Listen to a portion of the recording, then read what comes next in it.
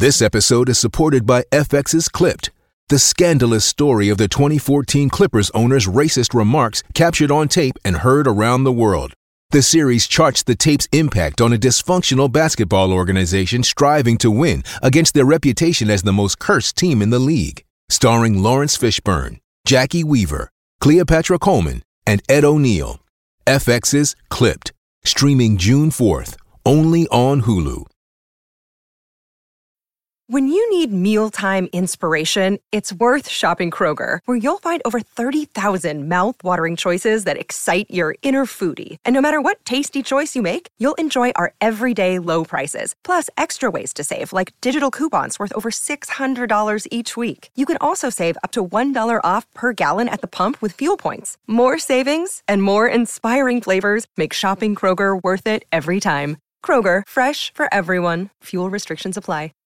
Hi, this is the Superhero Stuff You Should Know podcast, and I am writer-director Brian Levant, the man who brought you Beethoven, The Flintstones, Problem Child 2, Jingle All the Way with Arnold Schwarzenegger, which we'll be talking about in depth tonight, and TV series like Mork and Mindy, Happy Days, and my long-running Leave It to Beaver revival. And it's a pleasure to be here tonight. Hey everybody, I'm Tim Flattery, and I'm the designer of TURBOMAN, Booster, and Dementor, and it's turbo time.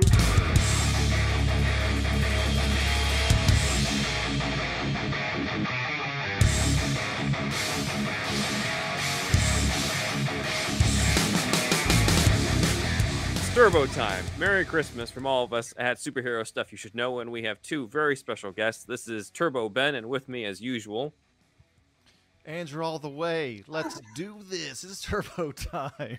Yes. So Andrew all the way. I love that. I love that the best.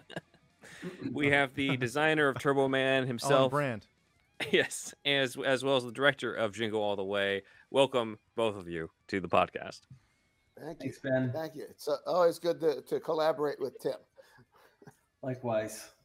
So we're here Yes. to cover the Indeed. secret origins of TurboMan, as well as the development of the movie, which we all hold near and dear to our hearts. That I've mentioned to a few people that we were going to do this episode, and universally everyone was just like, "I love that movie.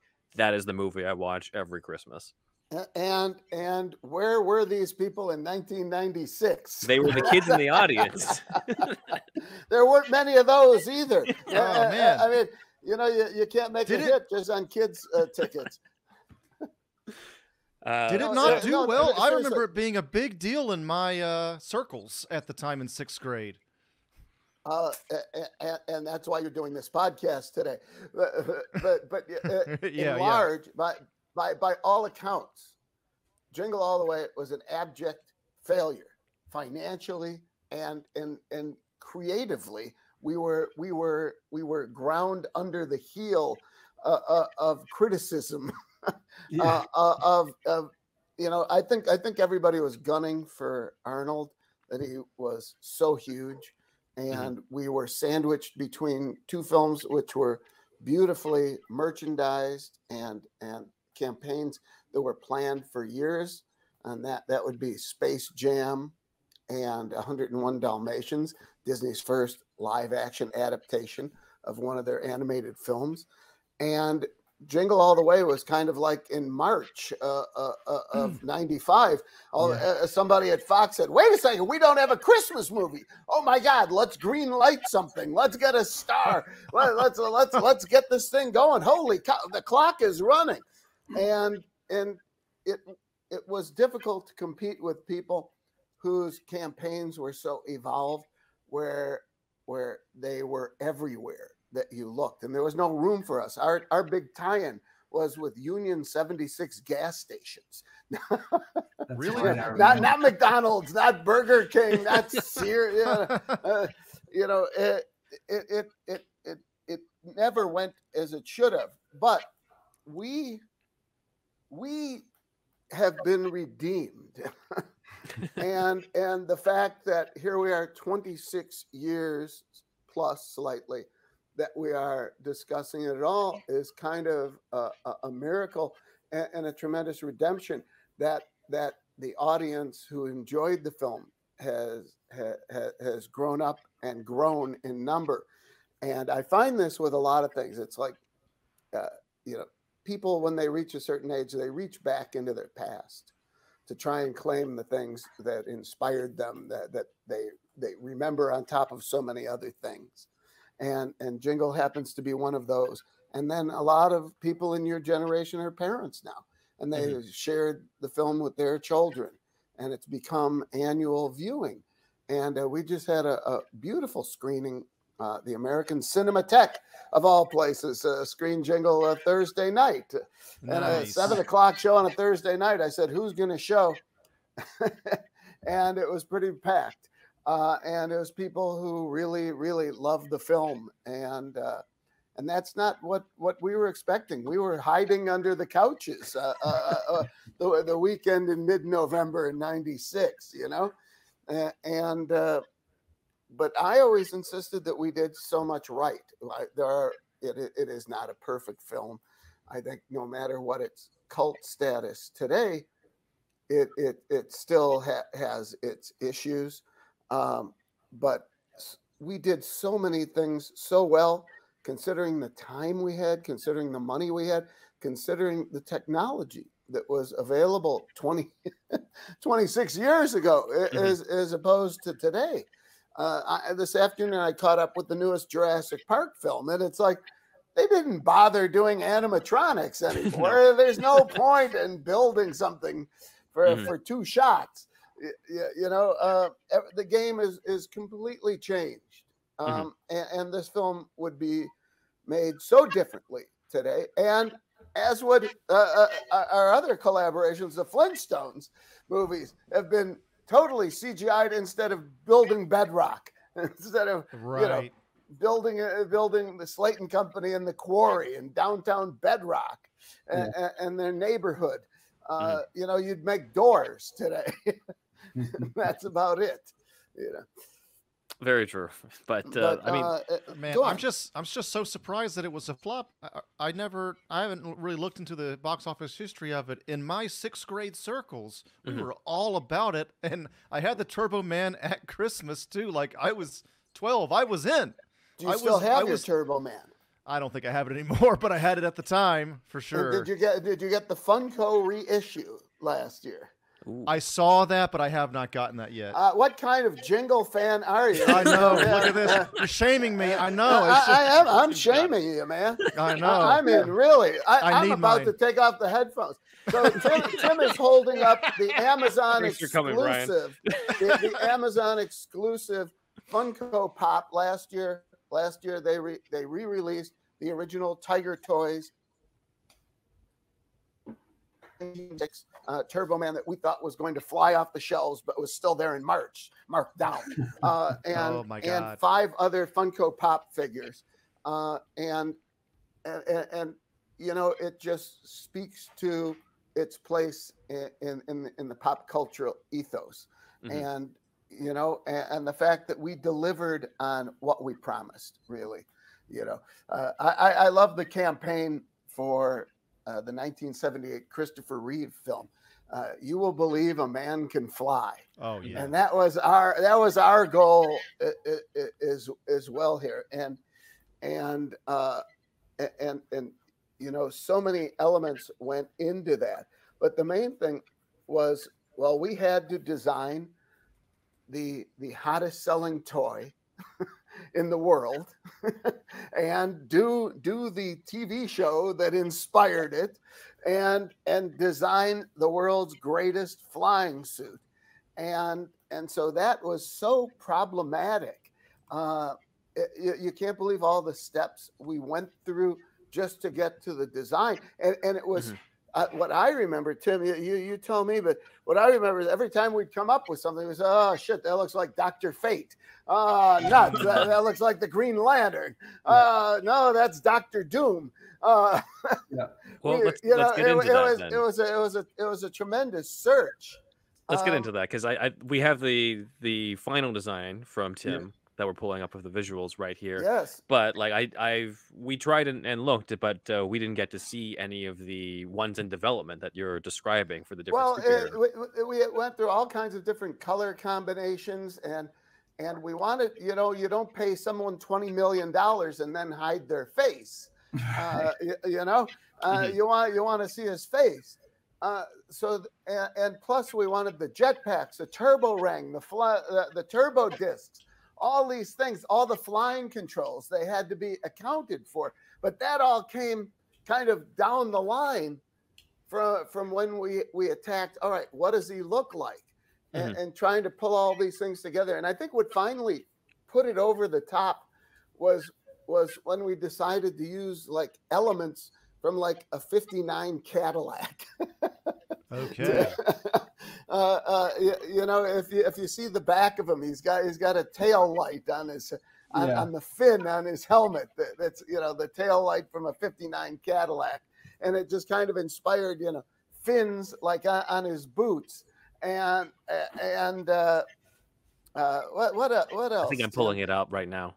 Yeah. The best shot I could find of this behind the scenes of the sort of Cadillac looking thing. You're talking about that fin at the top on the helmet? Yes, yes. Yeah. So you can see it, and actually there was a little bulb on the back of it there that lit up, and they were also on his fins. On, you know, we tried to how do you guide it a little bit, and that's where all these fins came from.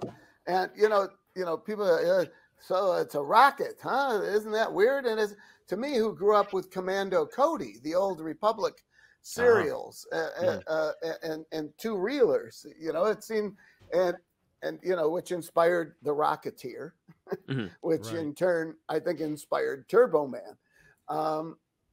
This was the sculpture that the art department had done. Once we finished the design, the art department, this was the sculpture that led to the on-camera toy, you know, the bigger one that he gives to Jamie in the parade. Right. Yeah, I actually have this sculpt. Oh, no. Oh, you do? Yes. And so just to backtrack for a minute, that something like that would normally mean so much to me, but I was very embarrassed by the box office reception of the film, and it hurt my career, and it was very hard going forward to put the same kind of energy and belief and commitment to something, knowing that you could be lopped off at the knees. As we were. And so it literally sat in a box in the garage for 20 years, along with the Turboman from the parade, which I now, for the past 5 years, is proudly displayed in my office. Nice. Oh, you have that one too? That's a good one. There he is. I think we might have missed it. Could you do that again? Yeah, do that again, Brian. You froze. All right. I hope I don't get disconnected. I'll try. Should be all right, fine. Here we go. Oh my God! Look at that. Beautiful. Wow. So it's where I can look at them all day, because we have a lot of catching up to do. Anyways, to get back to the design, I mean, you know, we went through many. It was kind of frustrating, and at one point I asked Ben Edlund, the creator of the Tick, who I had met with, hey, you want to knock off a design? And he came up with something with kind of World War II B-52 bomber wings that seemed kind of unwieldy. And we kept going. But you know, the great thing about Tim is he doesn't give up on things, and he kept grinding and grinding and grinding. And we said, we finally got it. We got it. He looks so totally original. And then one day I said, geez, he looks a lot like Iron Man, doesn't he? I remember that. It was too late by that time. I know. You guys lucked Still out look like that there was another no Iron Man movie yet, too. That's Right, yeah. Hey, I remember Iron Man when he was all silver, you know. So there was a delicate balance between like creating a character that was believable, but yet it was derived from a Saturday morning TV kids show. So Right, there had to be an element of campiness to it, right? He had to look like a toy. Yeah. You know, it had to translate to what a toy would be on the shelves. But yet you knew that eventually Arnold Schwarzenegger was going to be in the suit, and you wanted it to look good too. You wanted him to look good. So that was there it is. You know, that's a tough thing to do, where you balance out a little bit of camp to it, but at the same time you want to make sure that it's functional, that it's credible, and that it's functional, all that stuff. Yeah. And you know, there's so much that went into the design, because I didn't realize that once we handed over the design to KB Studios, and Tim can certainly speak to this, that then the process begins anew. First thing I remember, they did a sculpt of Arnold. They cast him in plaster so that the suit would be extremely fitted. Right. Yeah. And so were you there for that, Tim? Yeah, I did his body cast with Greg Aronowitz. We if you remember the story, Brian, so as soon as we had the design, we were ready to go. I was like, we got to do a body cast of Arnold. And Arnold was like, no fucking way. I'm not. You know, he'd been through it before. It's miserable. You know, because back in those days there wasn't, you know, we weren't 3D scanning anything. We were doing alginate plaster body casts, and he was like, no way, go to Stan Winston's shop and use the Terminator body cast. I did one for them. So I went over to their shop. It was so old, it was defaced, and we couldn't use it. So we came back and we said, we need your body cast. And he said no again. He absolutely refused. And so finally it was, you know, you just, the thing that got him was like, well, look, do you want to look good in the suit? Do you want it to fit you? And then so he acquiesced, and I said, I promise we'll make it easy on you, and you'll be in and out of the plaster in 45 minutes, and we'll come to you. So we found a racquetball court that was right by his house in Santa Monica. Wow. And we rented it out for the evening, incognito.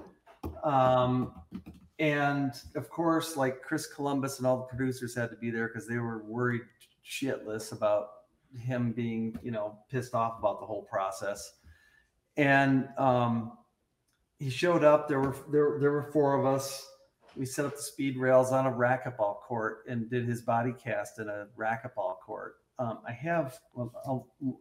I've got pictures of some of it. I should have brought this up earlier. Sorry. No worries. We can bring them up through this. Meanwhile, we're covering them in plaster bandage wrap, and he isn't saying much, but he's got a stogie in his mouth the whole time. I can't get anything without a cigar. And then came the time where, like, you know, you get to the point where you got to do his crotch. Right. and you know, he's just staring you down because he didn't know me at the time. I mean, we actually became friends 4 months later just from being on set with him that long. But when someone's rubbing plaster on your crotch, yes, you're going to be very friendly. That helped, right? But he didn't even, you know, like, so he didn't know me at the time, and he just stared me down. And so sure enough, then that's when we got to know his sense of humor, because as soon as we started doing his crotch, he had made a bunch of different comments about how people were touching him inappropriately and, you know, taking advantage of his back end at the same time of his front end. And, you know, so his sense of humor started coming out, and it was pretty funny. And then we were off to the races there. Give me a second. I'll try and open this. Cause do you guys have pictures of like the sculpture over his body cast? We might. Let me take a look through what we have here. Some of these are from your... that's the stuff I was going to show you. Yeah, so. No, but I was, you know, when I first saw the body cast itself, you know, you saw that Arnold was not, I mean, let's put it, his arms and legs were amazing. I mean, he doesn't have veins. He has like snakes under his skin. Yeah. His calves were the most incredible, huge things you've ever seen. But with age, his chest, the Austrian oak, who had the best chest, you know, better than any Playboy bunny at the time. You know, it was just square and massive. And it had claps some, and he had his abs, but they were starting to weigh a little heavy. So the suit does embellish his assets very, very well, really. Well, and you have to remember, he was, I think, 54 at the time. Yeah. And when he was bodybuilding, he was about 265. And in this movie, he was about 215, maybe. Oh, you know, wow. like, you know, 220. He wasn't his bodybuilding size, but he was still formidable. Still ripped shit, you know, like at 54. It was like, the guy was amazing. And he, I have to say, because being in a suit like this over the course of shooting on the back lot, you know, in the middle of August, when it's trying to portray, you know, Christmas, and it's 105 degrees outside, and you're in and the extras are passing out who are dressed for winter in Minneapolis. Oh, right. He never complained once. You know, we had him in harnesses, flying them, and you know, he would never complain to like, he might say something to me back in his trailer, like, "Hey, this is fitting me a little too tight. Can you adjust this?" But he would never. He was such a professional. The guy was amazing. But we also, correct me if I'm wrong, didn't we build in some kind of cold pack? We had a cool suit. Yeah, you're right. So we had a cool suit, which is just a vest that went underneath. It went over the spandex and underneath the foam latex, and we'd pump ice water into it, and that would help keep them cool. But that was back in 90s technology. Yeah. It helped. I mean, it definitely helped, but it was. But it probably added a lot of weight as well. Yeah, not the vest. I mean, the suit itself weighed, I don't know, 45 pounds. It's like 40 pounds. So good luck running. Good thing you can fly. Yeah. What I also remember was if anybody had to go to the bathroom, it was like 45 minutes. Yeah. Yeah, I'd always have to remind him when we're in his trailer and I'm getting the suit on him. It would be like, "You got to take a piss before we." Oh, yeah, good idea. He go into his bathroom and do his thing. But yeah. Now the picture that's up I find very interesting because there's a foam model of the backpack, just like carved soft foam. Yeah. On there, right? Yeah, so K&B did the suit, but TFX, the guys that did the Batmobile for me, I had them do the jetpack because they're better at hard surface stuff. And so there were servos that opened the jets. Yeah, we had linkage that opened them up hydraulically and all that. So what you see in that blue foam, those guys were already CNC milling back in the day, and so I had them mill out a foam jetpack. I'm sorry, tell us rookies what CNC. It's a computer milling. It's like a okay, all right, yeah, and so that's what, you know. So I had an accurate model of the jetpack of the right size that we could put on the sculpture to see. And how exactly was the jetpack put on the suit itself? So we had there was a back plate on the that the jetpack mounted to, and that back plate had a harness so when I got Arnold dressed, I put him in the spandex suit, right? That was like an undersuit. And then I put this harness on him that had the back plate for the jetpack on. And that back plate was a piece of epoxy laid fiberglass in there that had, screw releases to it. And then we put the suit on him, which is what you see in the sculpt here, the actual foam latex suit, but that had an opening in the back that exposed the back plate. And then the last thing to go on would be the jetpack. So I take the jetpack itself, place it on there, and then we screw it into the back plate like that. So it was like a 4-step process getting him into the suit. It's kind of a pain in the ass, but we got it down to. And remember that Arnold's contract called for him to be 12 hours portal to portal, meaning from the time you pick him up in the morning until you drop him off at home at night. Yeah. And so he'd have to come in, get into makeup, do hair. And then if we were shooting TurboMan, which we did for probably at least 19 days. Oh, more than that. Yeah. Out of 84, that it's 45 minutes to get into the suit. And plus how many suits, how many suits did for a stunt team as well? Well, we ended up making, I don't know, 20 suits, because there were the stuntmen. There was Dan Reardon, who played TurboMan on the TV show. TurboMan in the TV show, right? Mhm. Right. Who was in my film Captain Zoom. Yeah. And like 3 or 4 hero suits just for Arnold alone that, looked good. And so it took, I knew I was under pressure to get him into the suit fast, and also to keep him comfortable. I mean, I was, the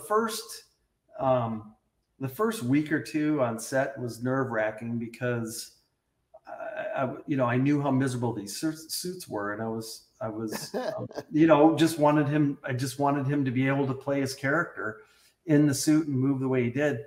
But then we got into a rhythm, and he just, he enjoyed it. Like, he liked being in the suit. He liked the way he looked in it. We would go every time we broke for lunch. He would see dailies generally by himself, and have his lunch in there. And sometimes he'd ask me to go along, or Brian, and we'd watch dailies with him. And he was totally into it. I mean, he told me one day when we were in dailies, he said, I need another comedy. It was time in my career to do a comedy, and this was the script I wanted to do. And that was his mindset. He knew he had to break up. That he couldn't be Terminator all the time. It was great, because his kids could come to the set, and he didn't have half his face blown off. That's right. Yeah, so he would. If you go back to that, I'll tell you a quick story. If you go back to that one publicity shot with me, so that's Bob Kurtzman. He's the K in K&B. He does great creature makeup effects. He's directed some movies himself. So he and his shop built the suit, and he and I have since become great friends. I just talked to him the other day about. I should have had him on here. Anyway, if you look at that shot on the right, you'll see Arnold kind of smirking. Or on the left, the shot on the right, whoever the set photographer was, he was like, okay, well, look like turbo serious kind of thing. But he was shooting a lot of pictures, and they ended up printing this one on the left, and you see a smirk on Arnold's face, and you see that I'm holding him by his elbow there. Mm-hmm. It's because he got into this thing where every time, we get the suit on him, and we get, pretty much everything on him and ready for camera. And when Brian would call him into his mark, the last thing I would do was put his helmet on him. And this is his sense of humor. So Brian would be ready to roll. I would walk up and get ready to put his helmet on him, and he'd get this look in his eye, and he'd have both of his hands kind of down in front of his thighs. And as soon as I would start to put the helmet on him, he'd hit me in my nuts as hard as he could. This was a game he played.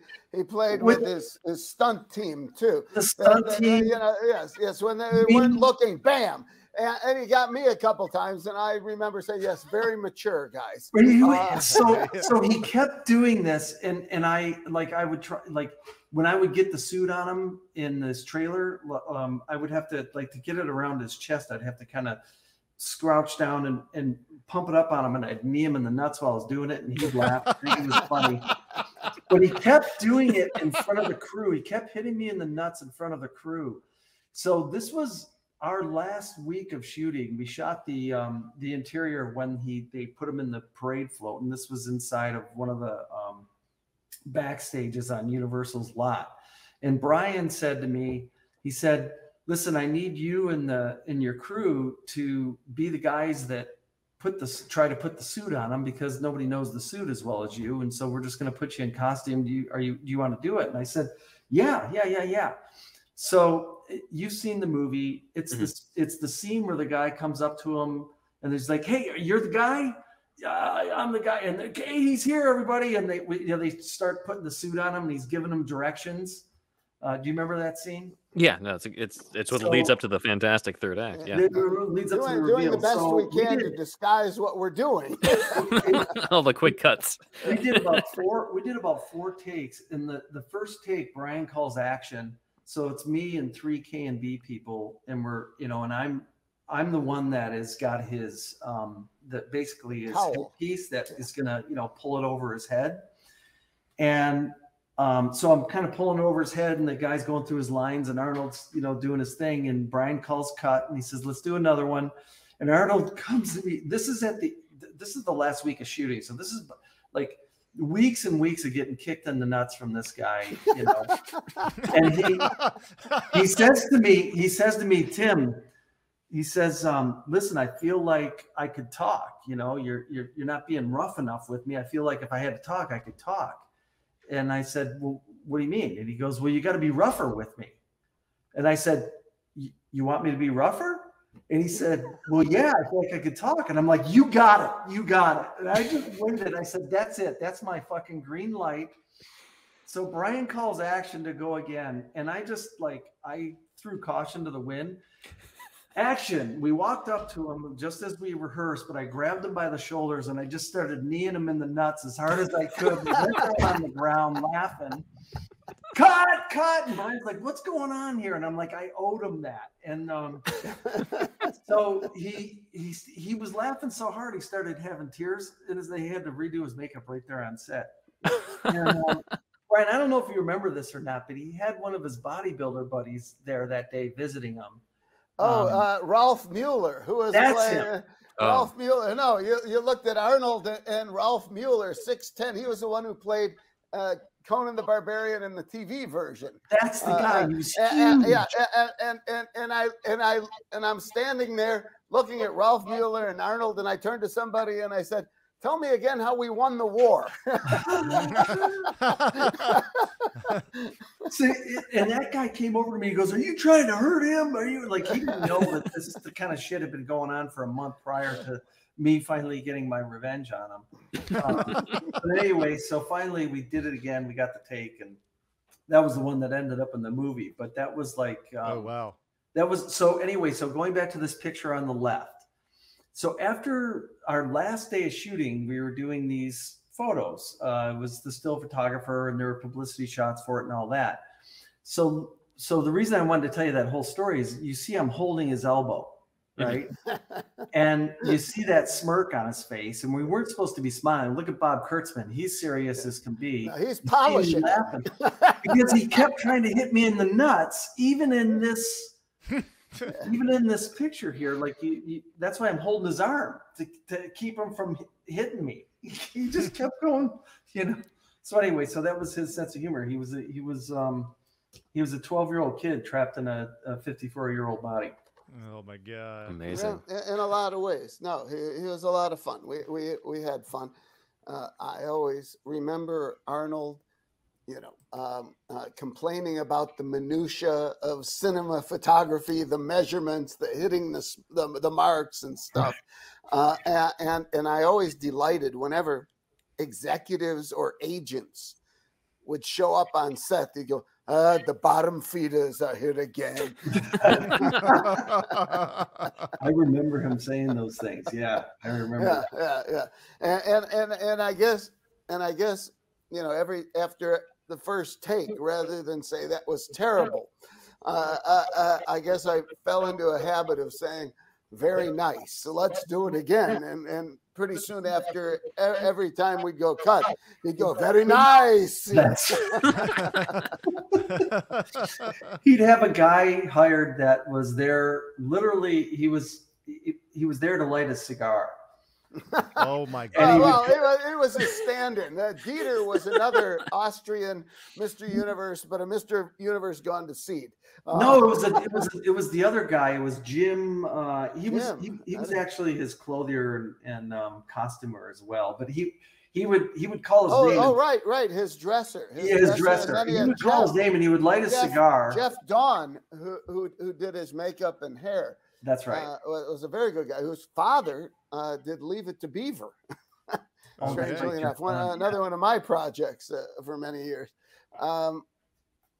But we had a good time, with the exception of Chris and his people didn't seem to have as good a time as everybody else on the movie. I don't know why. Yes. This was Chris's first film as a producer, and he wanted to establish a level of production that was uncompromising. That he wanted everything to be first rate. And that's really kind of how a movie that originally they thought they were going to make for like $25 million with Danny Stern became a A-list star holiday tentpole release costing $84 million of $1994, which still, I guess, doesn't sound that outrageous compared to things, today, like Avatar: The Way of the Water. Yeah. So this is originally written for Daniel Stern, is what you were saying. That Fox bought the film from Randy Kornfeld, who worked for them as a reader, and he based this on his issues getting a Cabbage Patch doll for his daughter, and created the script. And then when they said in March, "Oh my God, Christmas is coming and we don't have a movie," they gave it to Chris, who'd signed a new big deal there, and then I came aboard, and there were a lot of rewrites that I worked on, that Chris worked on, and especially Deb Kaplan and Harry Elfont did terrific work, and the casting process was a lot of fun. And the fact that we ended up with such an incredible, in hindsight now, you look at Rita Wilson, Robert Conrad Martin, Sinbad, who's doing better after suffering a debilitating stroke 2 years ago. We're happy to say he's on the upswing finally a little bit. And Jim Belushi, Danny Woodburn, what a wonderful, wonderful group. Chris Parnell in his screen debut before he was ever on SNL. But I mean, he when we read him, he brought a lot of energy to it, and that's why he was in the movie, and he energized a scene just by being so into it and bringing the heat, as we say. Ryan, do you remember how was it that Arnold came onto the film? I don't even remember. Well, all right. So here they thought, someone at Fox thought, hey, let's reteam Danny DeVito and Arnold Schwarzenegger. But rather than offer them the movie together, first they got Arnold, and then they went to Danny, and Danny said, I don't think so. For the Sinbad role. Exactly. Yes. Okay. So the smarter move would have been, okay, if you guys do it together, we'll spray you with money. But they did, they didn't do that, which is really not smart, to tell you the truth. It made it much easier for Danny not to do the film. In any case, so we read a lot of people for the part of Myron, the unbalanced mail carrier, and I really love Sinbad because it brought some much needed diversity to the film. That his comedy was strong, and he brought a big audience with him, and that he was funny. He was funny, and he was the same size as Arnold. Arnold fighting, over a phone in a diner with Danny DeVito might have been funny with somebody. Just, Michael J. Fox or somebody, it just looks like he's pummeling somebody. So I like Sinbad because he was big too. That's a great point. It seemed like a fair fight in a lot of ways. Especially when he's Dementor at the end. Yes. Which we should talk about the Dementor costume as well, because that was a lot of fun. With the brain suspended in liquid and the dome on his head, which is kind of stolen from Green Lantern at some point. I remember things like that. or maybe just it was the Guardians of the Galaxy. The original Guardians, not the Not the James Gunn Marvel version. ones. Yeah. No, the ones from Green Lantern. I see what you mean. Yeah. Those Guardians. Those Guardians. kind of Green guys, Lantern Guardians. Yeah. Yes. I can say these things on the superhero stuff we'll know. you should know. But back in '96, not so much. That is superhero stuff you should know. And It's usually my line. and you know, the demon team that Tim did, it probably isn't thought of it as much, but it was really great how we were able to make one costume in 6 different colors. Yeah. And the design was just threatening enough to make every little person stuntman look menacing, Yeah, that and Booster. Booster we had fun with. Nobody likes you, Booster. Nobody likes Booster. Yeah. Well, how about this? We do usually take a break in the middle, so why don't we catch up on those other characters that Tim helped design after the break? Just wanted to announce that I have a new podcast called Gaming Gaiden. It's about Japanese to English translation. In this first season, it will be 10 episodes each season. If you saw the ranking, every Superman video game 2-parter we did here on Superhero Stuff You Should Know, you have seen Mike before. So yes, if you like video games, if you've been interested in Japanese ever, we're going to be talking a lot about just Japan in general, Japanese cultural differences as well, and we also are going to have a lot of talk about 90s video game magazines such as Electronic Gaming Monthly, aka EGM. So stay tuned for Gaming Gaiden podcast. It's already out now, y'all. I want to tell you about the Patreon.com. Patreon.com/superherostuffpod, and on that you get the $1 tier. You can join the $1 tier, which gets you the shout out on the board, and either visually or orally, or both at times. We want to do the oral for the most part for newer people. And then the $5 tier gets you a whole new show. This show is every Monday, as you well know, and it's free on YouTube and the What's Nots. And the Patreon show is every Friday at the $5 tier mark. You can, if you want, binge us for $5, and there's like 150 episodes, almost 150 at this point, and you can listen to all that content there. Even the stuff that's been released from the vault, none of that has been the full episode as well. So trying to keep our $5 tier people happy. But yeah, check that out. And then our $10 tier gets you all of the above, plus it gets you a monthly meetup show where you meet up with us monthly, and it's like a Zoom-like call, and we have a topic at hand, or sometimes videos we react to and things like that. And that's at the $10 tier. Every tier that you get, like the $5 tier gets you the $1 tier benefits, and the $10 tier gets you the $5 tier benefits and the $1 tier benefits. So check that out at patreon.com/superherostuffpod. We also got the merch, which is Redbubble, superhousepod.redbubble.com, and on Threadless, superherostuffpod.threadless.com. Get your Bin Man and Indeed Wizard mug, shirt, shower curtains, and all the rest artwork by Stephen Santa Cruz. And please send us some audio at superhousepodcast@gmail.com. A bumper would be great. You too can be part of the show. I'm Thunderwolf Drew on Instagram and Twitter. Thunderwolf lives as my other YouTube channel, one of my many YouTube channels. And I have also thunderwolfdrew.com has my whole portfolio in one place, except for amanorecon.com. That's AMANORECON.com.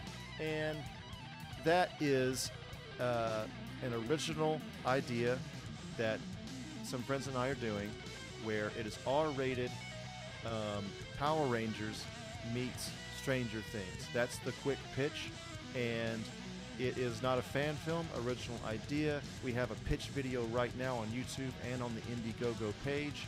We're campaigning right now as of this, when this episode premieres. And this poster art is by ZacharyJacksonBrownArt.com. And check it out. Please support us on the campaign. And more from that soon. But yes, it's bloody, and if you like that kind of thing, check us out. And that's it, Ben.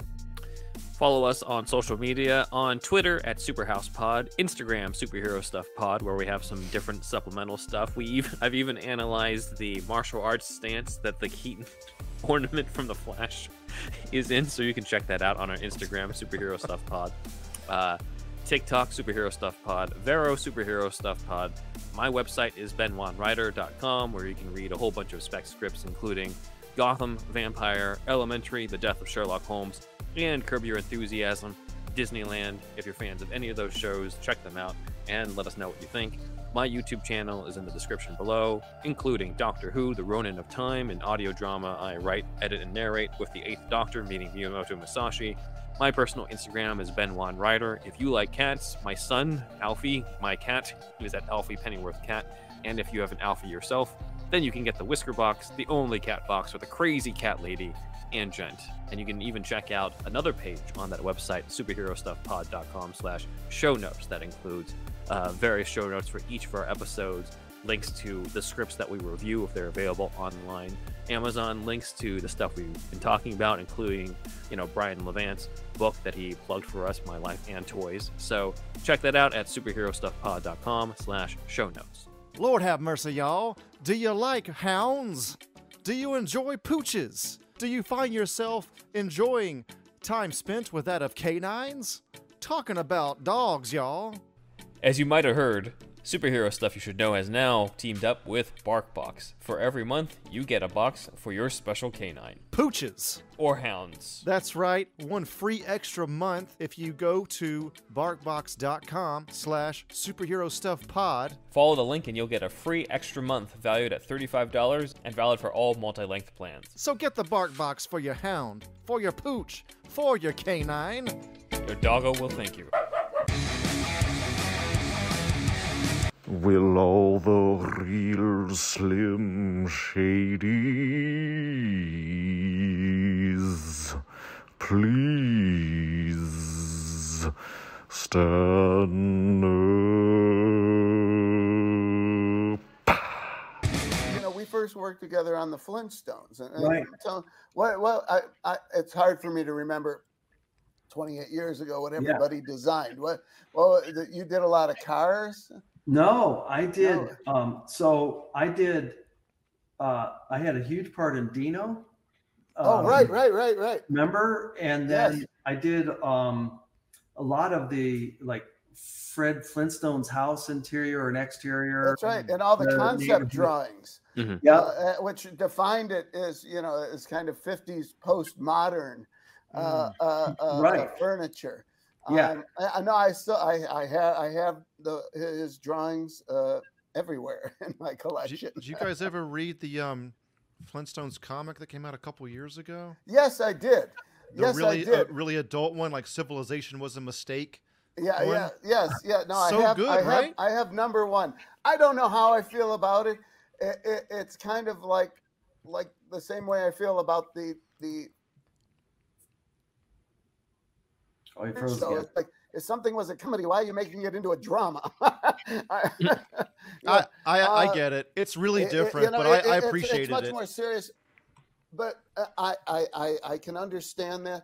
But it seems like they stole a lot from what we did, and with a very different tone. I think tone is one of the most important things in films, and one of the toughest things to sustain. And as I said, went to a screening of Jingle the other night.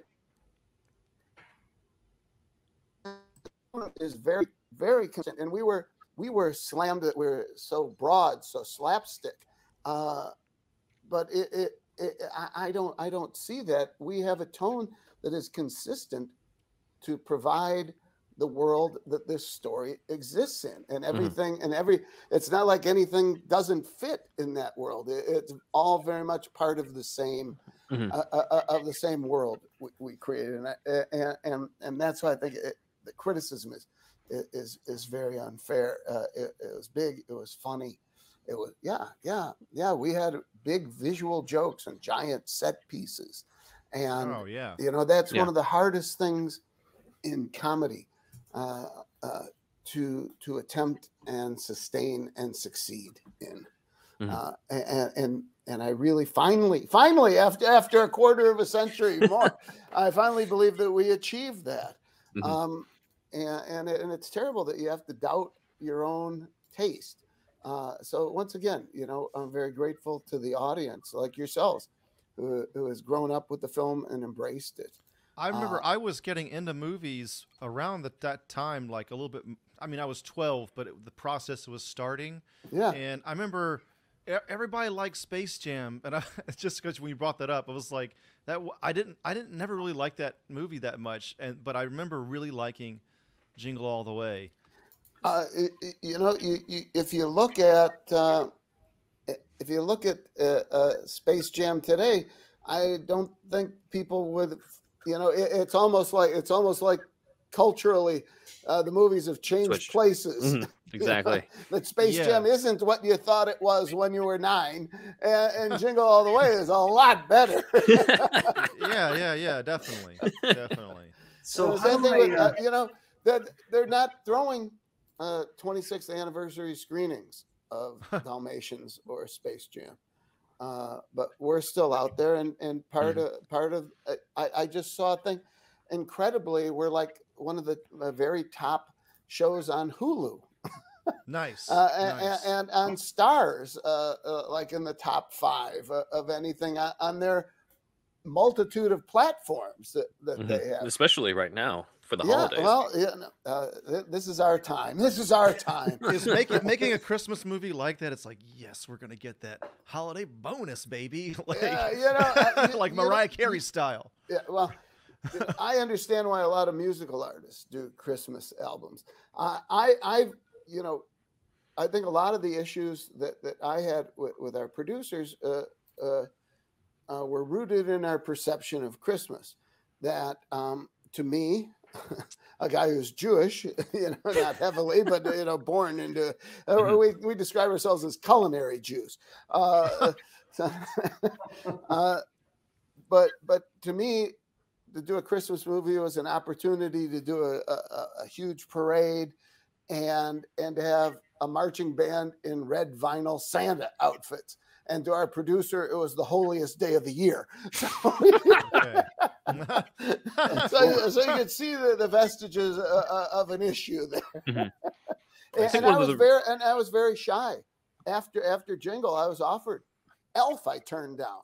I turned down several. Yes, I turned out several holiday films because I just came to the conclusion that people like me who don't have any skin in the game shouldn't make Christmas movies. And then I was at breakfast with one of my old high school friends and his son and his then girlfriend, now wife, and I said, I said, what are you doing? I said, I just got offered A Christmas Story 2 over at Warner Brothers, but the Jews shouldn't do Christmas movies. And she looks at me and says, but Jews wrote all the good Christmas songs. And it's true. Irving Berlin wrote White Christmas. It goes on and on and on. Rudolph the Red-Nosed, all of them. Except for the Chuck Berry one, Run, Run, Rudolph. They're all written by Jews. And I said, you're right. And I did the movie, which is actually trending on HBO Max now. But it made me very shy of entering the holiday movie sweepstakes. And once again, I try not to think of Jingle All the Way is a holiday movie, but I guess there's no way around it. Oh, it definitely is. It definitely is, yeah. Yeah. Oh, let me have my dreams. Well, it becomes a superhero movie in the last 30 minutes. There you go. To me, that see, when I first received the script, it opened with a very different opening. It opened with the production line of the toys. And this is where, as a toy collector. Okay. So when I first saw the script, it opened not with a scene from the TurboMan series, but with the production line of making the TurboMan figure. Oh. And this is where, as a toy collector, and I have 4,000 or 5,000 pieces, many of which are displayed in my new book, My Life in Toys, from G Editions, 480 pages, 1,100 stunning photographs of a wealth of genres and films that I worked on, and things that I've collected over the past half century. But getting back to the subject at hand, which was what? It opens with the production line of TurboMan. Yes, and so what very quickly was that it takes 6 months to get a toy into production. So the film would have had to have been done by the time we would have been able to shoot that stuff. Today you just fake it. And so we had to change gears, and originally it was written that the conclusion of the show was inside a warehouse, and I started thinking about, holy cow, how are you going to fly somebody in a warehouse? You know, you're going to have, it's going to be impossible. And we moved it out to Vasquez Rocks, which was where we shot the Flintstones neighborhood, and you've seen in dozens, scores of sci-fi films, Star Trek, Westerns, and it's within the zone, the 30 miles between from Sunset and Vine. Imagine a circle around that of 30 miles, and it's within the zone. It makes it accessible for local crews, and it is beautiful and distinctive because the tectonic plates, the things that cause earthquakes within the ground, at some point burst through the ground very dramatically and are stunning and beautiful. And we played it as another planet. And TurboMan came to rescue the president and his family from the evil genius Dementor. Right. With Dan Reardon. There it is. There we go. That's Richard Mall of Night Court. And for Batman fans, is the voice of Two-Face in Batman the Animated Series. Is he? Oh, wonderful. And that is also Justin Tanner, I believe is his name. The little boy who was the star of my Problem Child 3 movie, which aired on NBC. The whole opening was really kind of my, quote, stock company. Harvey Korman, who'd been in both Flintstone films, Lorraine Newman, who was in the Flintstones, and in my first film, Problem Child 2, Justin Tanner and Richard Mall, who I first worked with in 1980 or 81 on the Bad News Bears series. People that I trusted and loved, and Dan Reardon, who had been Captain Zoom in my adventures, Captain Zoom in Outer Space, played Turboman. For the same reason he played Captain Zoom, because he had that beautiful voice. Yeah. And was 6'5". Yeah. And a square jaw. Yeah. This like Bob Kane drew Batman. Yeah. Yeah, for sure. So, Tim, do you want to talk about what the development was for the design for Dementor? Yeah. So Greg Canham Creations built Booster and Dementor here, both for Richard Mole and Sinbad. And Booster was actually the puppeteer played Booster, except for the scene where I forget the Curtis Armstrong. Yeah, Curtis Armstrong. Except for the scene where Booger from right? Revenge of the Nerds. And so it was really like Booster was pretty much what it was in the script. He was a pink saber-toothed tiger, and so that was easy to design because I mean the script with a jetpack. Yeah, exactly. How do you attach it? Look at it. There's no shoulder straps there. And he had gold underwear, and so that was pretty easy to design because it was pretty straight up. But Dementor, there wasn't any visuals written in the script that. So Brian and I, we went back and forth. A bunch of different times, and I think the line "I've got a bigger brain" came into the script after we designed the suit, because that wasn't in the original script. Exactly. Yet that's what the script followed the design, and so this one, most of the money went into the TurboMan suit. It was a tight budget for these suits, and that's why. Believe it or not, but we had $100,000 for cigars. Remember that? That's true. I wonder who's responsible for that. But it was Columbus who smoked cigars.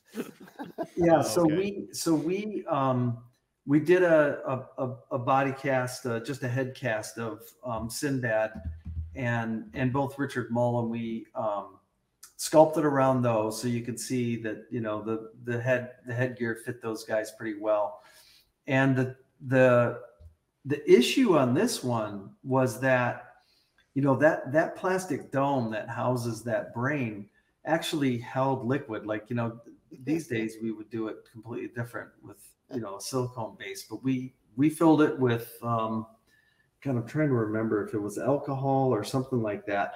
But the big challenge was to keep that from leaking because it was real liquid in there. Jeez. And then the rest of the suit was.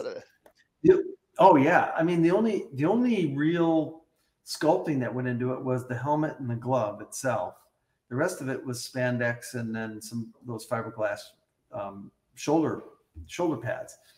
And so this suit was a piece of cake to do compared to TurboMan, which was like a full sculpt and doing a full matrix to mold it and all that.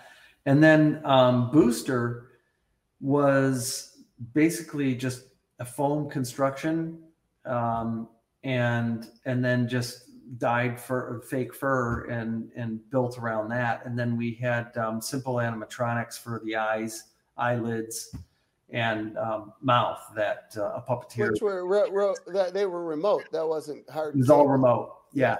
So we had two puppeteers. That's why, like at Canham's, inside the shop, we're getting this stuff, and you'd see people in the back of the shop arguing about who was going to puppeteer on set because they get SAG, they get residuals, right? Yeah. And so, I didn't realize this at the time, but it's like death match for puppeteers on who's going to get assigned to set. Definitely, right? Because serious business. It's a serious business, and it's something as simple as moving some eyes and blinking them on a pink saber-toothed tiger was a big deal because it was a huge paycheck for those people that got it, and also the guy that was inside the suit.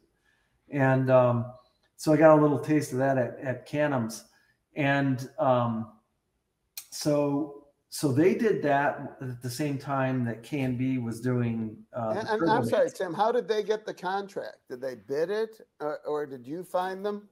Yeah, so I found him. So Jeff Dunn, originally I wanted the Greg Aronowitz who did Arnold's body cast with me.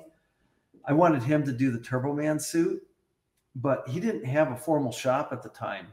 And Jeff Dunn, who was Arnold's makeup artist at the time, was like, "Hey Tim, maybe you should check out K&B." And this is how I got introduced to K&B. I had known a bunch of the other effect shops from like the X-Files feature and some other things that I had done, but I hadn't worked with these guys before. So, but I knew Canham, and when I went through K&B's shop, they were already doing 2 shows at once, and I didn't trust that they could do all the suits. I would have rather them, just one shop do all the suits. So they, because of one of the sculptors they had, Giovanni, who was an amazing guy, and then a couple other guys they had in their shop, they got the TurboMan suit. And then with Greg Canham, his shop manager, a guy named Keith Vanderleen, like lobbied hard for it. And I was going to end up going with ADI, a different shop, but he came in at a really low price and promised the world in delivery, and he pulled through. He did it. He delivered it. So that's why Greg Canham is a Academy Award winning makeup effects artist. The guy is incredible, but Walking Dead, right? No. Yeah, No. I've met Greg Canham actually. Yes. I worked on he did like the Eyes of Tammy. I did the Eyes of Tammy Faye with him. Oh, you did? Okay. Yes, I know Greg Canham actually. Yes. Yeah, he did Mrs. Doubtfire, won the Oscar for Mrs. Doubtfire. Amazing. For Chris Columbus. Which is Chris Columbus. But you know what, cool. Brian? Chris Columbus didn't give those guys, him and Mark Radcliffe, they didn't care who did the suits. They didn't care that I figured Greg Canham would be a shoe-in. They didn't care. And so anyway, they only cared about Christmas. Exactly. So anyway, did they make booster toys? By the way, were those on the shelves? Those were on the shelves in the movie, but never commercially sold. Okay. However, should someone want a booster figure, please contact Rumor Skywalker, RUMOUR Skywalker, on Instagram, and he arranged to have all of my original figures scanned, and with a partner, they do beautiful 3D printed, beautifully painted, and what do you call it when the arms move and stuff? Articulation. Articulated figures, which ours were not. I got you. You see, there's no shoulder. There's nowhere for the arms to move. However, his characters, and he has Turboman, Booster, Dementor, and the Demon Team available. And nice. It is, you're paying a nice price for it, but you're getting something unique and sculpted from the original. Oh, that's cool. That's awesome. So I should say the Demon Team, I was buried now by the time we had your nuts were just sore at this point.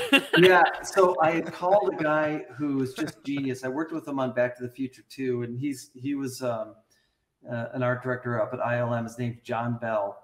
And I called him up and I was like, John, can you help me out? I'm doing Jingle All the Way, and, explained to him what was going on. And literally in a couple of the drawings, he had, I gave him like what Brian was looking for in the Demon Team. And in a couple drawings, he had nailed these guys. And so Canham's shop built these as well. And I don't have the drawings that he did for him, but anyway, so it was John Bell that helped me out here with the Demon Team. Guy's amazing. Like, he's the guy that did all the hoverboards and Back to the Future 2, and awesome. Oh man, he was like the main visualist for Back to the Future 2, and most of the stuff that you see in there was John Bell. So anyway, he did me a solid by helping me out on this one. That's cool. Yeah, no, the faces are great because they are threatening, and robotic, and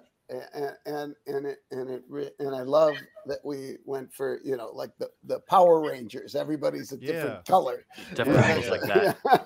Yeah, definitely. Well, when you're creating a toy line, that's collect all four. Yeah, definitely.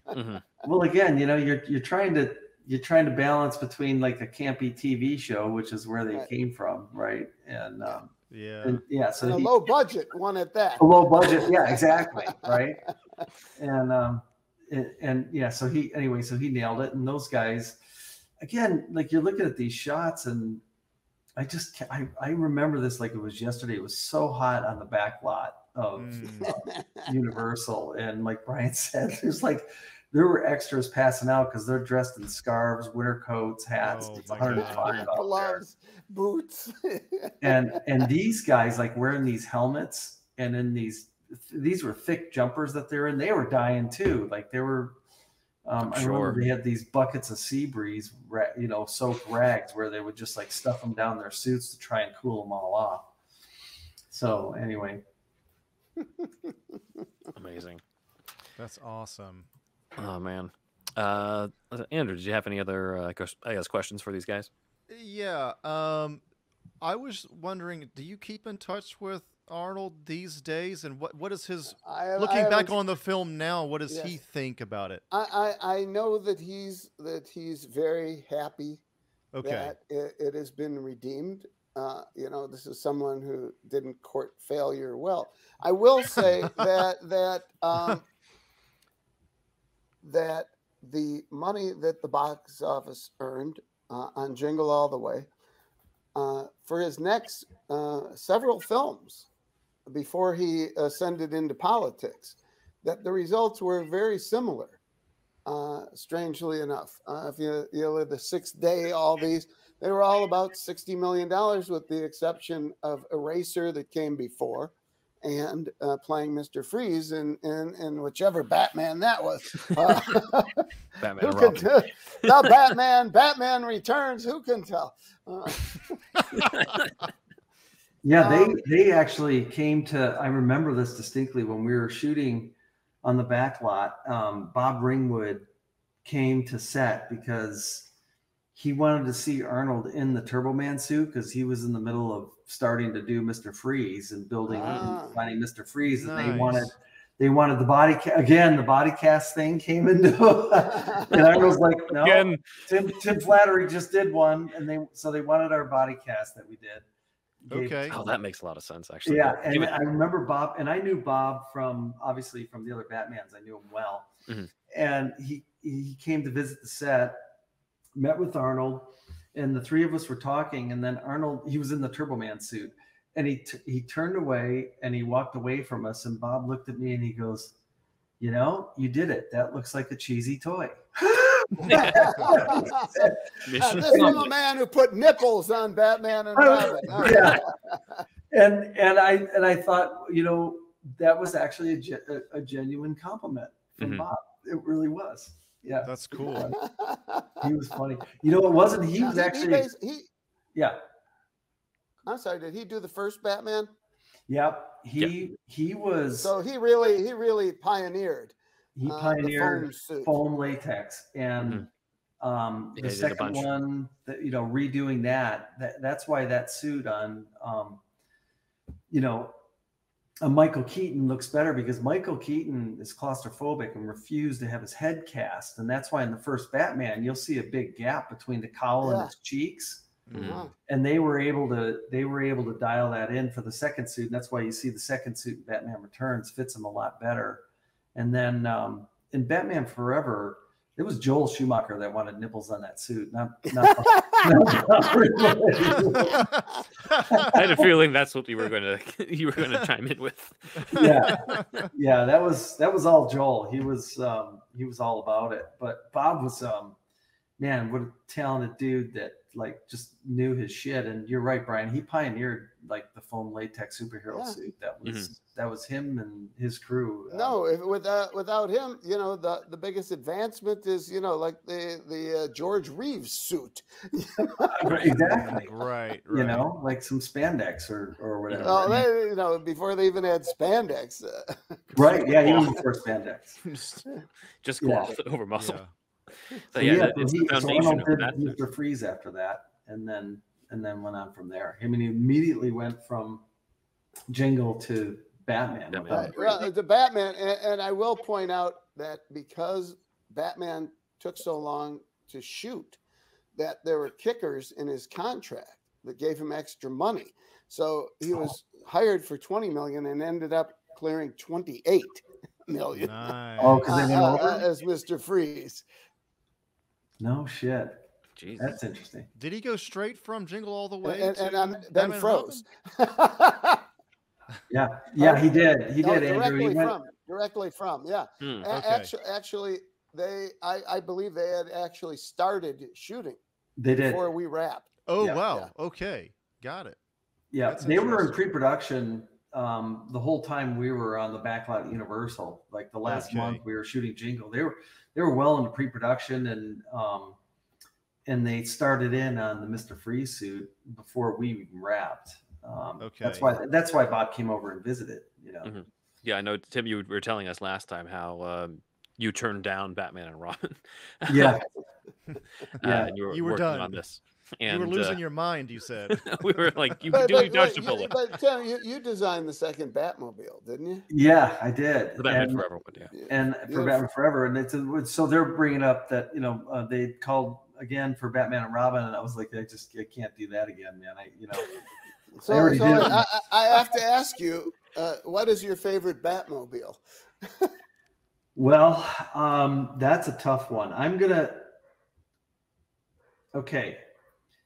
For the feature, my favorite Batmobile overall is obviously George Barris's, the Adam West Batmobile. Classic. All right. The Futura. I've got the. It was a concept car in what, 1956 or something, right? Right. And but I have mad respect for the Tumbler and what it can do as an actual running vehicle and how it looks. I love it. Okay. Mad respect. Andy Smith that built that car, like just pure fucking genius. And I love the way it looks, and I love the way it articulates, and it, to me, like it speaks to what Sienkiewicz originally wanted for the Dark Knight, right? Huh. In regards to this. Oh, you mean Miller? I mean Frank Miller. I'm sorry. Okay, I was like Sienkiewicz. He was part of a movie. Sorry, well, Frank Miller and stuff, in the Dark Knight. Yeah, the Dark Knight Returns. See, now my favorite Batmobile is I don't know if it's the original, but the one with the big fin in the back that was molded from the 1937 Delaplane, which is the car that Cary Grant and Joan Bennett get killed in the original Topper. That's from the old Batman.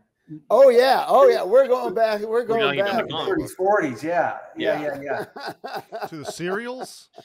No. To the comics. Oh, just the comics. Okay. Yeah, actually, there was a Batman annual, I believe, that the cover was "Secrets of the Batmobile." That was a whole special issue. Yeah, that's awesome. Yeah, I remember we were talking to Tim about carrying over that fin into the Batman Forever Batmobile. Yeah, that's why I've got that big fin on mine. Yeah.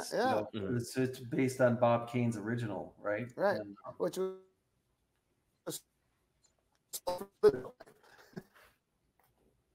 You froze, Brian. What's that? Hey, we're back. What was that? I said it's all that was Bob Kane was influenced by the Delaplane, the French car with that fin, a 2-seater sports car, very long sports car. It's just a beautiful piece of automotive history.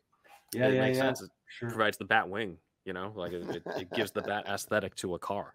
There you go. Somehow we went from Jingle all the way at Christmas time to back to Batman. I mean, it always kind of circles back on our show. It always comes back around. It's like Kevin Bacon. Yes. We'll find a way. Yes. Well, this has been great, guys. I do have to say that with this movie, I think it's special to people because we can argue about whether or not it's a Christmas movie and stuff with you, Brian, but I think all right, let's ask this. Is Die Hard a Christmas movie? To me, anything set during Christmas is a Christmas movie. I'll use that as an excuse to watch any movie that's set during Christmas. So, Batman Returns is our Christmas movie for this podcast because we have so many Keaton fans. But for this one, I think what makes it really special for the fans of this is that third act where it becomes a superhero movie, and it's basically you become a superhero for your kid, a dad becoming a superhero for your kid. And I think that's what really comes together for all this. That's what really sticks with you. And I think I know you were mentioning earlier, Brian, about critics were criticizing the tone and stuff, but it's really you set up a world where you can have a dad become a superhero at the end of that movie, and that's why it works for us. That's why all these people are showing up for these anniversary screenings for you and stuff, is because it means something special to them. Well, bless you all. I'll tell you what, audiences just weren't ready for it in 1996. I think that You guys were ahead of your time. I You're think ahead it of the took curve, a new man. generation to like see the movie. Because I got to tell you, Ben, when we went to the screening and the movie finished, Mhm. I liked the movie and I was really proud of it. I was really proud of the work that we had done on it and how fast we did it. There was a time crunch in this movie that was insane. I believe post-production was 12 weeks. Normally on a film like this, you'd have about 28 weeks Oh my God. just to finish your cut. That was till to put it into the theaters on schedule. Like I said, Damn. it's like, someone at Fox looked at their watch and said, "Oh my God, we don't have a Christmas movie." And we were jammed into the chamber into the world. I think, like, with my generation, we were already teed up also with Kindergarten Cop. Like, that was the movie that they would wheel in with the TV to watch in the classroom when the teacher was hungover that day or whatever. It's so not we a watched tumor. Yeah, we watched a lot of Kindergarten Cop, and it was just like, oh, this is the next comedy for kids for us with Arnold in it. Yeah. Although I would argue that Kindergarten Cop is far too violent to be a family. I saw it. The third act is like ripping people's heads off and stuff. I saw it so many times, I think. In school, too. Like I don't know, but yeah, it was the 90s, I don't know. man. Different time. In today's world where you got armed people walking into schools with guns, Yeah. I don't know if it would pack the same punch with parents. Nah, it's a different world now. That's true. But Different time. But I think Yes, it is. But, this holds up but because it's there's Jingle so many all the superheroes. ways time. That's what I love. Yes. And I also think people can relate more. Like, we've become arguably even more cynical, so the sort of cynical take on Christmas kind of just really holds up now, where you're like, you know what, that is true, that this is a stressful time. It is true that you're going to be fighting in fist fights, at the local Walmart over an action figure or something like that. I remember that stress back when I was raising my kids, and it's real. There's no doubt. Like, they asked for something for Christmas, and I remember that feeling of it was life or death to pull through for them. They wanted that one. You don't want to disappoint. You don't want to disappoint your kids. You don't want to disappoint your kids. You don't want to disappoint your audience. And now I finally feel that we've succeeded. Been redeemed. Yeah. Brian and I were talking about this on the phone a few months back when he was calling me about his book, and it had been which features some of Tim's work in the Jingle chapter. That's awesome. And I thank him for that. I think in the Flintstone stuff too, maybe. Oh yes. And we were talking about this, and just like how we feel redeemed about Jingle, and that the fact that it's like a cult classic, I guess maybe is the best way to put it. I think it's actually gone beyond cult now. It Now probably it's has just a now. holiday classic. Is it a classic on the level of It's a Wonderful Life, who was critically and financially shunned in 1945, and has become a holiday perennial?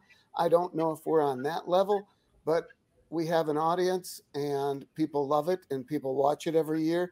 And I never would have believed that there'd be marathons and anniversary screenings and new lines of toys, and that the TurboMan would finally, 25 years later, be the hottest toy in America. You know what's funny, Brian? I get more emails about asking for a signed TurboMan print than I do Batmobile prints. Really? That's for real. Wow. It's true. Like there's more kids that will Turbo fans than Bat fans. Amazing. They want a signed TurboMan print over. Yeah, for sure. Because still, people find you and they find your website and they can email you from there. And it's pretty funny. And that's when I realized, not that I'm getting a bunch of hits or anything, but that's when I realized in my small own little world that Jingle All the Way it's for real now. You know? Yes, it is. I just noticed. I do have TurboMan on the cover of the book too. How about that? Where? I didn't notice. Where? Right next to Gumby. I believe that's one of the slots. I filled the slots in the original. This is the cover of My Life in Toys is a satire, more or less, of Sergeant Pepper, and every figure in there is as close to the original person as could possibly be in the toy world. And I believe that where Jingle or TurboMan is positioned is one of the 4 photos that the people whose images they used refused to be part of Sergeant Pepper's. I filled them in anyway, so I can get 4 more in. I see him back there now. Yeah, he's under the A in the end. Who's in the Aleister Crowley position? Wait, you'll have to be more specific. That was like this occult guy that they put on. Yeah, no, Sergeant but what Pepper. row was he?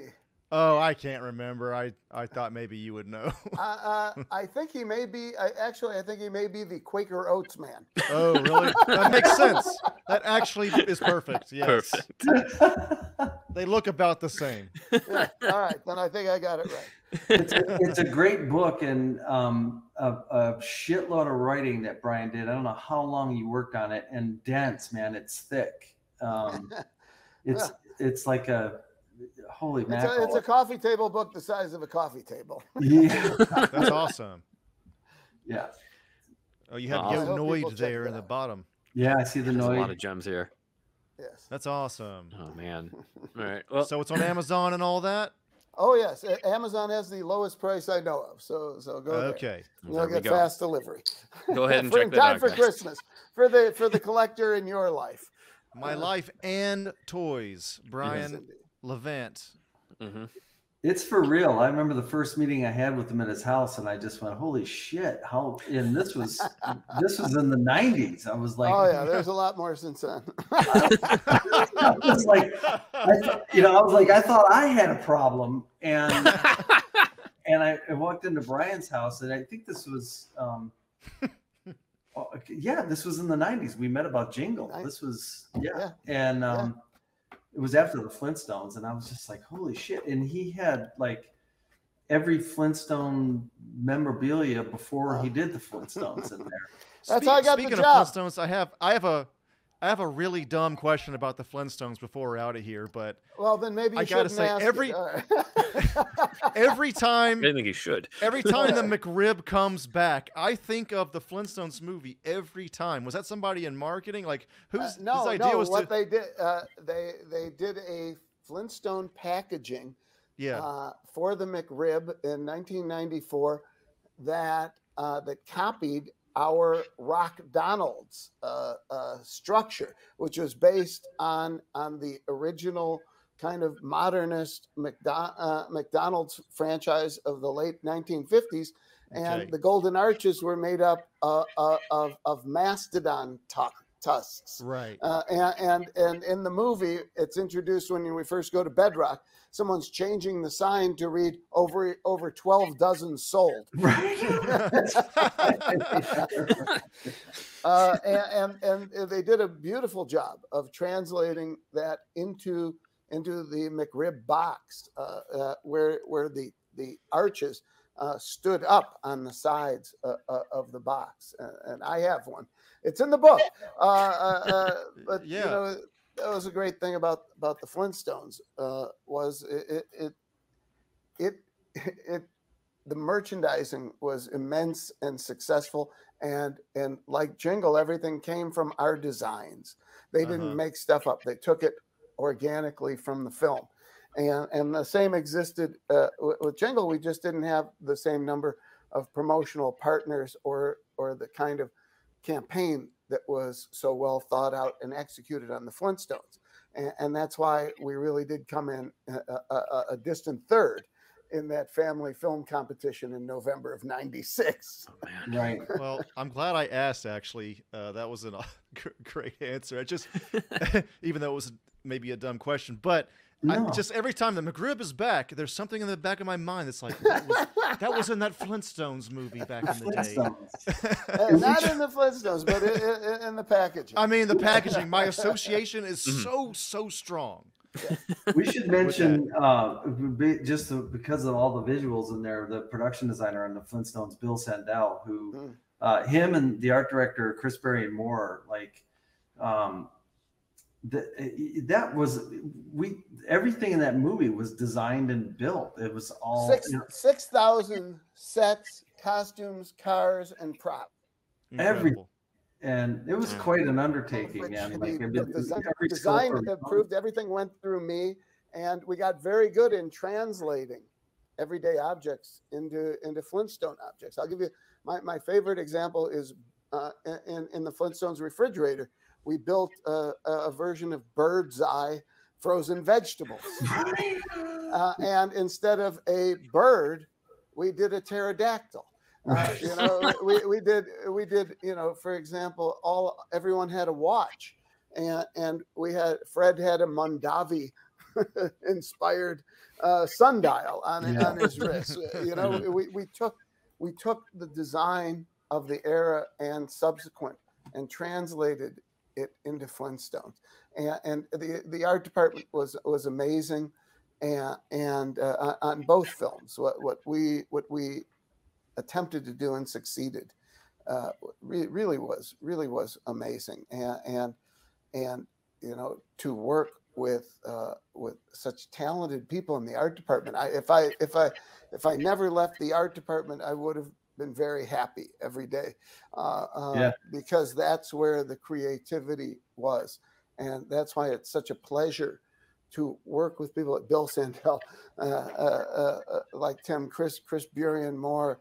All those guys, everyone was so talented and so into it, and we had a great time. And now you add in the Henson Creature Shop, and ILM, and Spielberg and Kathy Kennedy, Bruce Cohn and Colin Wilson were producing their first films. Now, 20 years later, I say they both had Best Picture Oscars on their mantles, and I was still doing adaptations of Hanna-Barbera stuff. But, it was a moment in time where everything came together, and we felt that Jingle was a moment in time where everything came together, but it didn't. But it has happened since. And so we are happy and redeemed, and kind of surprised, and grateful, because these things don't often happen in life. And the fact that I've got my TurboMan sitting there, where we had a lot of catching up to do after he was stuck in the garage for over 20 years. Keep that thing out. That's a beautiful piece of work. Yes, we are. All right. Thank you for the opportunity, and so good to visit with you, Tim. You look great. Likewise. Back at you, Brian. Hopefully you guys got something you can edit together here. Oh, totally. Yes, it's absolutely. Great. Yes. Loved it. And with that is superhero stuff you should know. Big thanks to Dan for putting together the research for the various TurboMan concept designs. Let's go over some fan comments, but first, big thanks to Logan for this. I thought this fits with the theme of the episode. Schwarzenegger is Doc Ock mock-up that he did in light of last week's Spider-Man script. So thank you, Logan, for that. And you'll see more Spider-Man, James Cameron stuff next week. This really fits. Oh, yeah. The way his look. Yeah, the Doc Ock Schwarzenegger. And there's that cigar. I know. I mean, it would have been a much more badass Doc Ock. I mean, we were really lucky with Melina, but in another world, this is not bad. And plus, kind of, I know it's stereotypical, but the scientist with an accent, a German accent, an evil scientist. Yeah, he's already got it. Yeah. Austrian accent, you know what I mean? It really, I think that's something that works. Although about Octavius, it seems like, okay, that fits. Yeah, it's great. It works. All right, so actually our comments, a couple of our comments come from Twitter. So Douglas Kirchner says, I have a question. With Battinson now being more of a heroic symbol of hope, can he also still be effective as the boogeyman to the criminal element? Can criminals fear him still work moving forward now that he was out in the open helping first responders?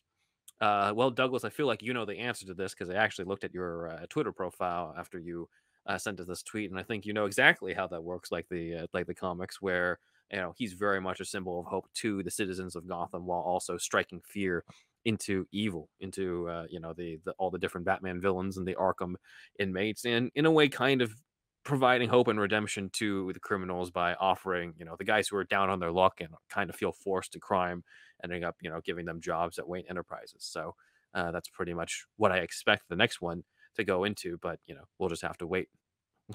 Give or take 3 or 4 years. Who knows what's going to happen? But yeah, thank we'll you. have to see about that. Yeah, thank you. Yes. Asker says you did a great Booj.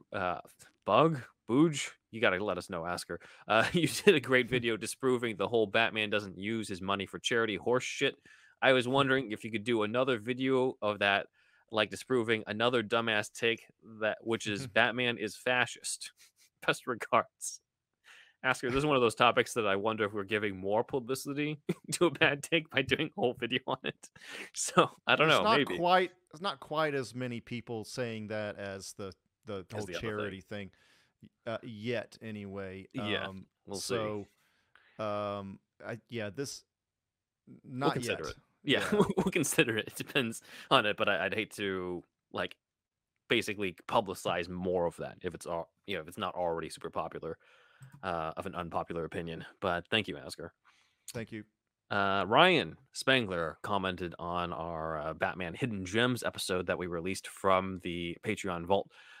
Any of the Royal McGraw and Anderson Gabrick stuff from the early 2000s has always gone under the radar, in my opinion. There are lots of emergency/drawer stories in there where they just had to publish something, but they're really fun. Stuff like Hush Returns is a blast, especially the floppies on 2000s DC newsprint. I remember Royal McGraw. I always thought that was a fake name when I saw that.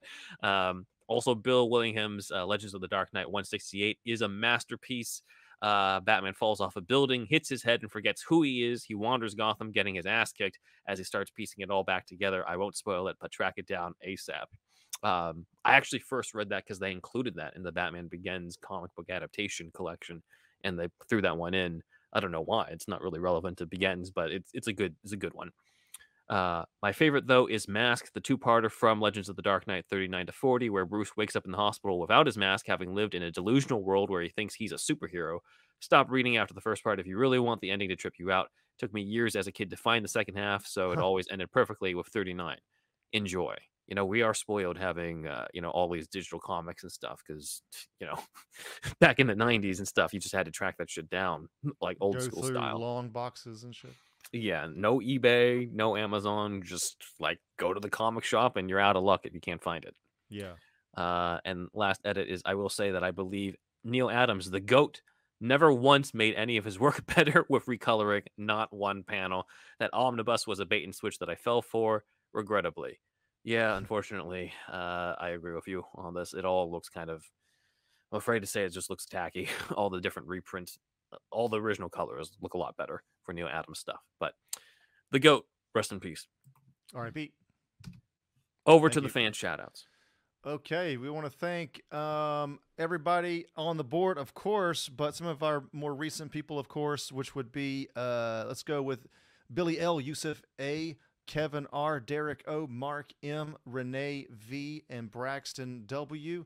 Thank you, everybody, for all that you do and for being a part of Patreon and our other supporters as well. That, I think that is it. We want you to do us a favor. We want you to tell all your friends about us.